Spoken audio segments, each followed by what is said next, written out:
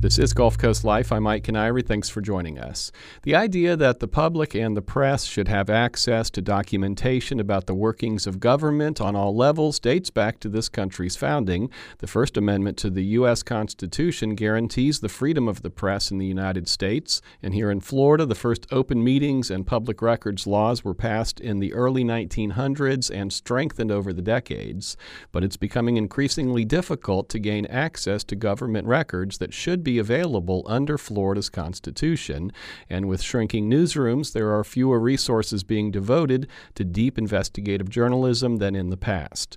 On today's show, we're sitting down with Barbara Peterson. She's co-founder and executive director of the Florida Center for Government Accountability. Peterson has deep knowledge about issues around transparency in government here in Florida. She has more than 25 years of open government law and nonprofit administration experience, including her 20 years at the First Amendment Foundation in Tallahassee. She stopped by our studio back on February 1st while on the Florida Gulf Coast University campus to give a talk titled Holding Local Governments Accountable Through Investigative Journalism and Freedom of Information Requests. Let's hear that conversation now. Barbara Peterson is co-founder and executive director of the Florida Center for Government Accountability. Barbara, welcome back to the show, and it's nice to meet you in person. Thank you very much. It's great to be here. So start with some basics here. Tell us about the Florida Center for Government Accountability, how long it's been around, and what kind of work do you focus on? The Florida Center is unique. I don't think there's another organization like us, not just in Florida, but anywhere in the country. We're a small nonprofit. And we do two things. We do investigative reporting. There's been a real loss of investigative reporting as newspapers are shrinking and bottom lines are getting tighter and tighter. One of the things they're not doing is investigative reporting. It takes time, lots of resources, both in terms of time and money.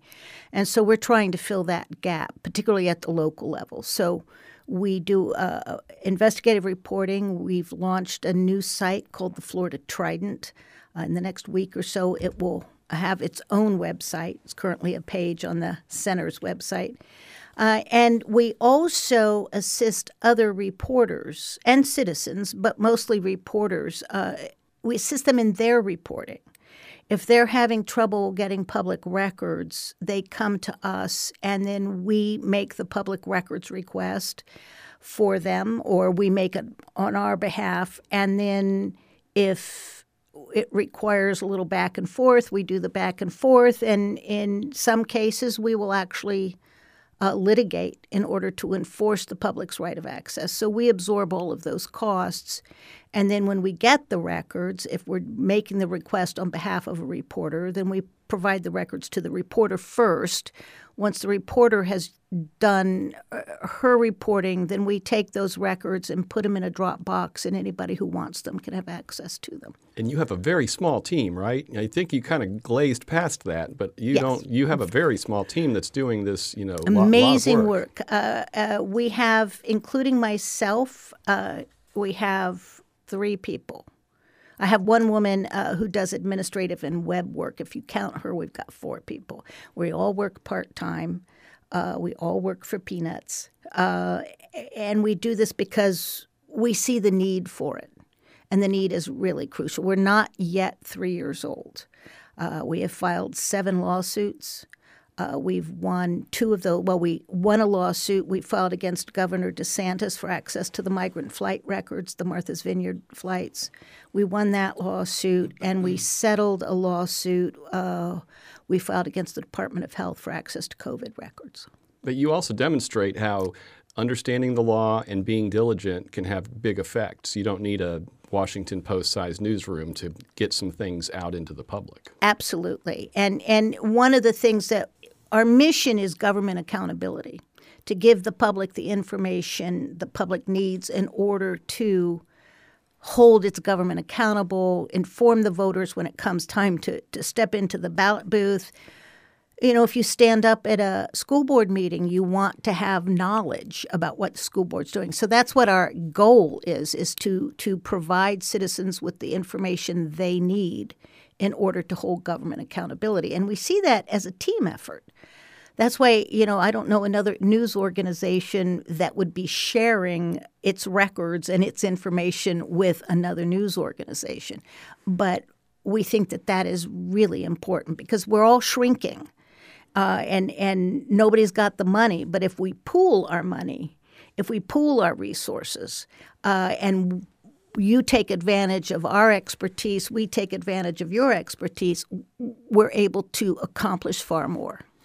Florida has relatively broad constitutional guarantees for open records. Can you explain what that stems from? I heard you talking about Section 1 of Article 24 of the Florida Constitution. Can you explain what that means and sort of the scope of where we stand in Florida? Well, it's interesting because Florida has some of the oldest open government laws in the country. Our public records law, which is Chapter 119 of the Florida statutes, was enacted in 1909.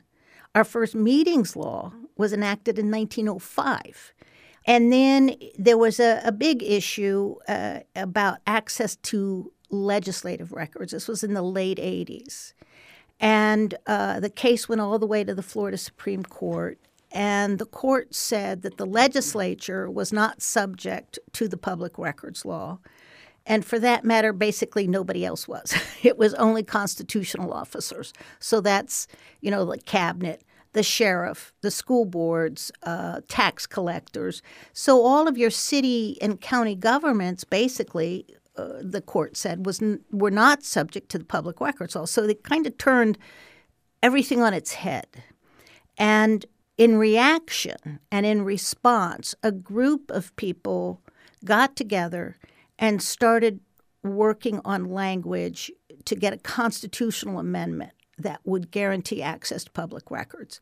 The court came back, vacated that original decision, came out with a new, more reasoned decision, and the legislature, Gwen Margolis was the Senate president at the time, the legislature said, we'll do this. We'll get a joint resolution and put it on the ballot for the 1992 general election. So it was that provision was approved by 87% of the voters, which is an extremely high number. Almost unthinkable in today's politics. Correct. It's 87% of the voters approved that amendment. I'm trying to think, what did the others not see that was, why did they vote against it? But it's Article 1, Section 24 of the Florida Constitution. Paragraph A gives us the right of access to the records of all three branches of state government, which is unique. There are only about 6 other states that have constitutional amendments, and ours is extremely broad. So paragraph A is the records of all three branches, so the executive, the legislative, and the judicial. Paragraph B gives us the right of access to the meetings of state agencies, local governments. The courts are subject to the First and Sixth Amendments of the U.S. Constitution that guarantee open proceedings. And then the legislature has a provision in Article 3 of the state constitution that regulates access to legislative meetings. So basically there is a constitutional right to the records and meetings of government in Florida.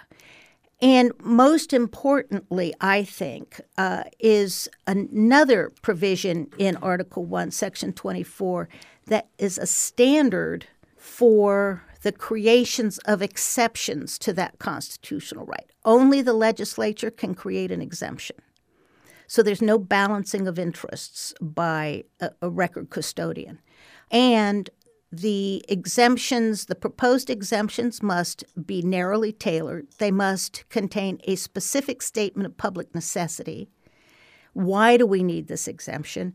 And then they can be no broader than the stated purpose.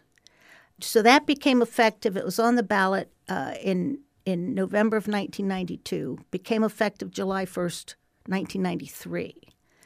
And then in 2002, there was another amendment, another provision on the ballot that supposedly made it harder for the legislature to create new exemptions. It required a 2/3 vote by each chamber. So it's pretty great. Not to say it's working particularly well right now, but because we're seeing that legislators and elected officials are just ignoring basically that constitutional provision. They've carved out lots of exceptions over the years, right? I think you said like 1,200 or thereabouts. It's in the 1,200 range, and there are 70 bills filed this session that would create new exemptions to the public records law. Governor DeSantis's travel records are part of this exemptions debate right now. Can you explain what unfolded? It all started with some legislation that basically exempted all of his travel records as well as visits to the governor's mansion. It also applied to some other state constitutional officers, but now it's being litigated against. Can you try to distill that down and tell me where I was right or wrong? It is, I think, one of the worst exemptions I've seen, and I've been doing this for 35 years. And it was an exemption that was passed during the legislative session last year. Just before the governor declared his candidacy for the presidency. And so it exempts all of the records that relate to the governor's travel, and not just the governor, the Supreme Court justices, I think the Speaker of the House, the Senate president, so upper echelon. It also exempts information about anyone who visits his office and anyone who visits the mansion. And it applies retroactively. As far back as records exist? As far back as records exist. Huh. So remember I said that every exemption has to have a public necessity statement. The statement was that we need this for security. We need to protect the security of the governor. Well, we all agree that security of the governor is an important thing. But this exempts all of the records. So how is there a security concern for a trip he took 6 months ago? How is it a security concern for trips that Lawton Chiles took when he was governor? He's no longer with us. So it isn't just the sitting governor. It's governors. It's Supreme Court justices. It's okay. And so it's a pretty fascinating story. So this passed. The exemption passed in the last legislative session, so that would have been 2023. There were, at the time, a lot of pending public records requests for the governor's records, and I can't remember if I heard it or read it. But FDLE, which is the custodial agency for these records because they provide security for the governor, said that they needed the exemption not for security, but because they were getting so many public records requests they couldn't handle it. So let's create an exception to the Constitution or hire another clerk to help you with that overflow. So a lot of people, news outlets mostly, had made public records requests. Some of them, as I said, were waiting months and months. I know of at least one request that's 14 months, 16 months old. And the Washington Post had made a request and for those records and got tired of waiting. And so in Florida, unfortunately, there's no enforcement mechanism in our law. And the only way to force an agency to produce records that are subject to disclosure is to file suit in civil court. So the Washington Post filed suit in civil court, complaining about the delay, saying it was unreasonable under the law and that they had a right of access to those records. The judge in that case agreed and ordered the release of the records. And then there is, as was reported by the Tallahassee news media, there was a dispute within FDLE about what records should be released and what was exempt. And one of the people, I think she was an assistant general counsel, I'm not sure of her title, worked on the legislation and was arguing that most of these records had to be released. The governor's office intervened and said no. The chief of staff and the deputy chief of staff, the chief of staff was allowed to retire. The deputy chief of staff was fired. And the attorney who was arguing for release was denied a promotion and a raise. So this was direct interference from the governor's office with the custodial agency, arguing with the woman who drafted the legislation. To what purpose? Records that of the governor's travel from 2 months ago, 3 months ago, even 2 weeks ago. Where is the security concern there? It is simply a way to control what is being reported about the governor. Now, because of all the financial disclosure forms, campaign financial disclosure requirements, we're finding out all sorts of information that should be available under Florida law, but because of this exemption is not. What's the state of that lawsuit that the Washington Post filed? Is it still? The Washington Post won, and the governor's people have appealed. So it's on appeal now. It's on appeal. Another story that the Florida Center for Government Accountability, was instrumental in breaking was the story of now former Republican Party of Florida Chairman Christian Ziegler. Can you explain how that all started? I think listeners are now familiar with that story, him and his wife and the situation. Right. It was pretty interesting. Our public access director, Michael Barfield, lives in Sarasota. The Zieglers lived in Sarasota. And Michael heard a rumor that Christian Ziegler had been charged and was being investigated for sexual assault. Not charged, accused. He was accused of sexual assault, and the case was under an investigation. And I've read since that a lot of other media people heard the same rumors and just ignored it. Michael started making public records requests and was able to confirm the fact that Mr. Ziegler was being investigated for sexual assault allegations. Those charges, the sexual assault charges, have been dropped. But he's still under investigation for video voyeurism because Ziegler recorded his encounter with the woman without her knowledge or consent. And video voyeurism is felony. You're looking at, up to 5 years in jail, I think. And information is still coming out. We're getting tips on we're not reporting everything we're hearing or learning, but tips are continuing to come out, and we continue to make public records requests. I heard you on a different interview say that most of the work that you do stems from tips from the public. Is that true? That's correct. And this is when I worked at the First Amendment Foundation. I worked at the First Amendment Foundation for 25 years, and I talked to citizens all over the state of Florida. And they would get really frustrated because they would have these great stories, about corruption or about self-dealing, and they'd go to their local media and nobody'd pay any attention to them. And I frequently then would help them make the public records request to prove what they were saying. But still they got nowhere. And so we decided in designing and developing what's now the Florida Center for Government Accountability, we decided that would be one of the things we needed to do. Yes, we hear rumors. Yes, there are stories, so many stories you can't possibly cover them all. But to give citizens a way to have their voices heard. One of the tips we got early on was about a charity in Sarasota.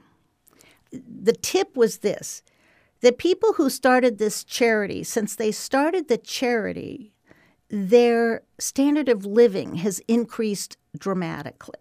That was the tip we got.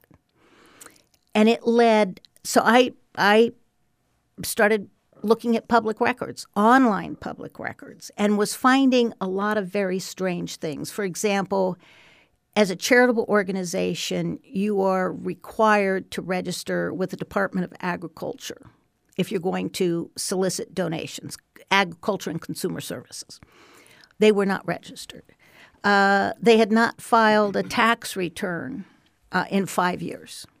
with the IRS, a Form 990. Those are public record.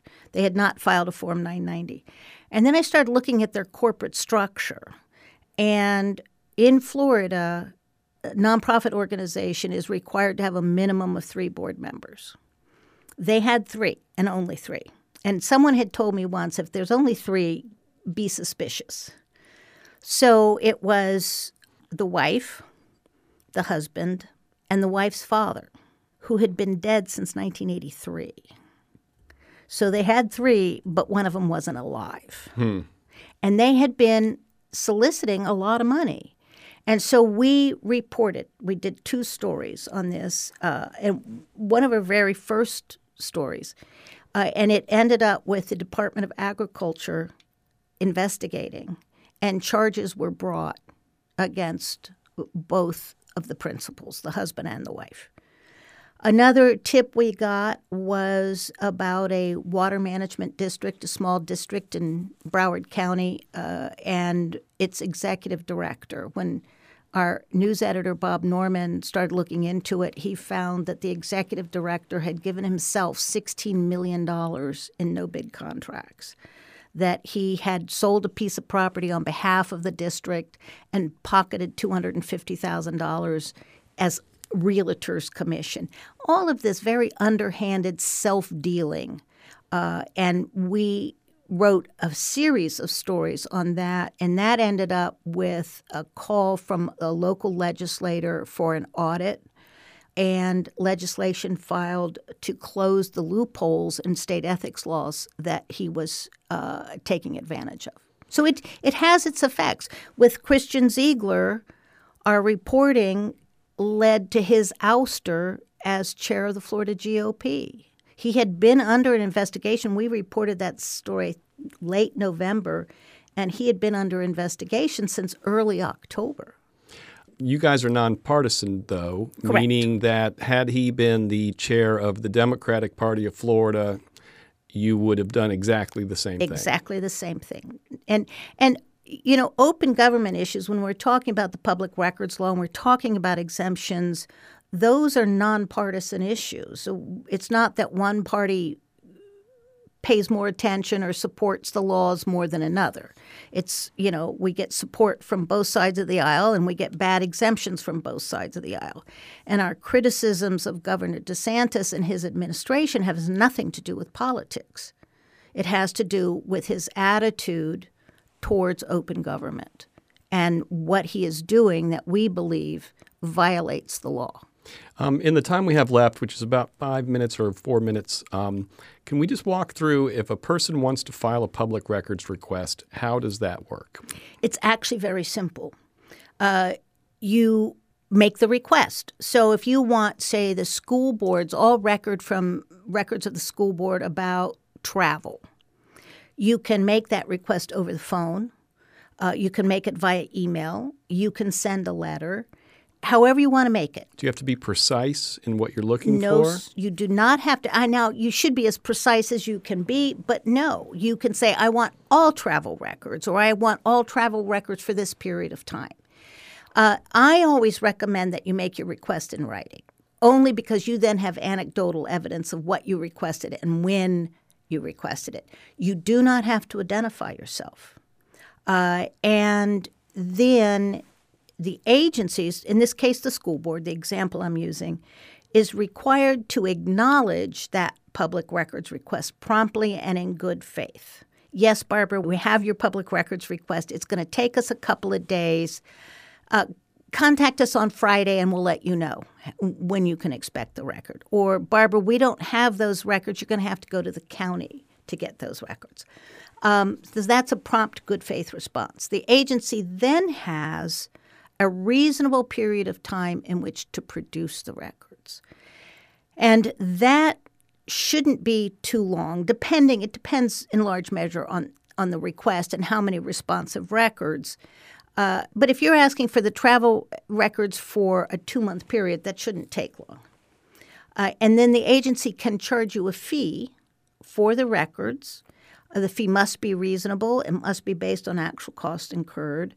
I always suggest that a request, or if they're assessed a fee, ask for a written, detailed estimate of the fees, and then an explanation for those fees. If an agency denies a request, and they can deny a request if there's a specific statutory authority. The only thing I could think of in a travel record, if it's not the governor's, the only thing I could think about for a school board travel record that would be exempt would be maybe a Social Security number. So if it contains exempt information, the agency is required to redact or delete that which is exempt and provide access to the remainder. If they assert an exemption, my suggestion is that you go back to them and say they're required to give you the exact statutory citation. I want you to put this denial in writing, and I want you to explain why you think this exemption applies. They're required to do that if they're asked. So they can always, email us. We can help. You'll walk people through this process. We walk through it, and we have, on occasion, we'll sometimes make a public records request for a citizen that's worried about blowback or retaliation, or if they're having trouble getting a record. And it's interesting sometimes why these things are being delayed. And frequently it's because the custodial agency either doesn't understand the law, but more and more common these days is they don't want you to see what's in the records. We were basically out of time, but just for context, in that case that you were, the example you were giving of the school board, are we talking tens of dollars? Are we talking hundreds of dollars? Like, what would if a listener's listening and they're like, I wonder what she means by cost? I mean, how much would be, if it wasn't super complicated, that takes a long time and requires a bunch of work on their end? Is it tens of dollars, hundreds of dollars? It should be dollars. Like, I would say, again, saying there's 10 records. And they have to redact a Social Security number on all 10. The Social Security number is going to be in the same place on every record. So that's not going to take them much time.